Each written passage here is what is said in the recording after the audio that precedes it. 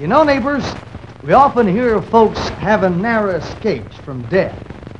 And apt as not, when we talk about it, we'll remark about how lucky they were, when it isn't luck at all.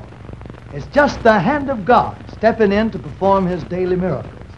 We can read in the Bible about the Lord and the miracles he performed.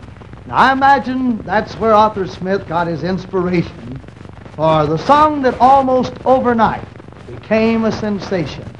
It's offered to you now by those wonderful guys, the Statesmen Quartet, and it's recorded also on the Statesmen label.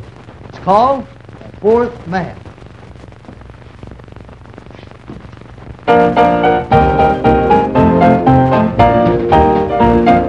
Here is a story from the good book we know, a story about a miracle that happened long ago. We hope that you take courage when temptations you meet. There's somebody watching you who's strong when you're weak. They wouldn't bend. They held on to the will of God, so we are told. They wouldn't bow. They wouldn't bow their knees to the idol made of gold. They wouldn't burn. They were protected by the fourth man in the fire. They wouldn't bend, they wouldn't bow, they wouldn't burn. The prophet Daniel tells about three men who walked with God. Shadrach, Meshach, and Abednego, before the wicked king they stood.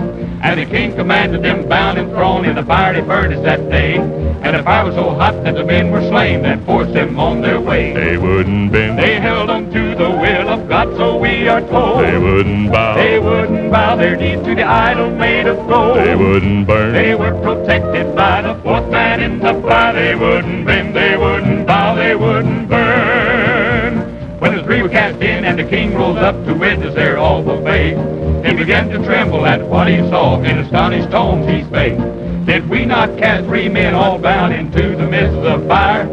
Lo, I see four men unhurt, unbound, and a-walking down there. There's Shadrach, Meshach, Abednego, and the fiery coals they trod.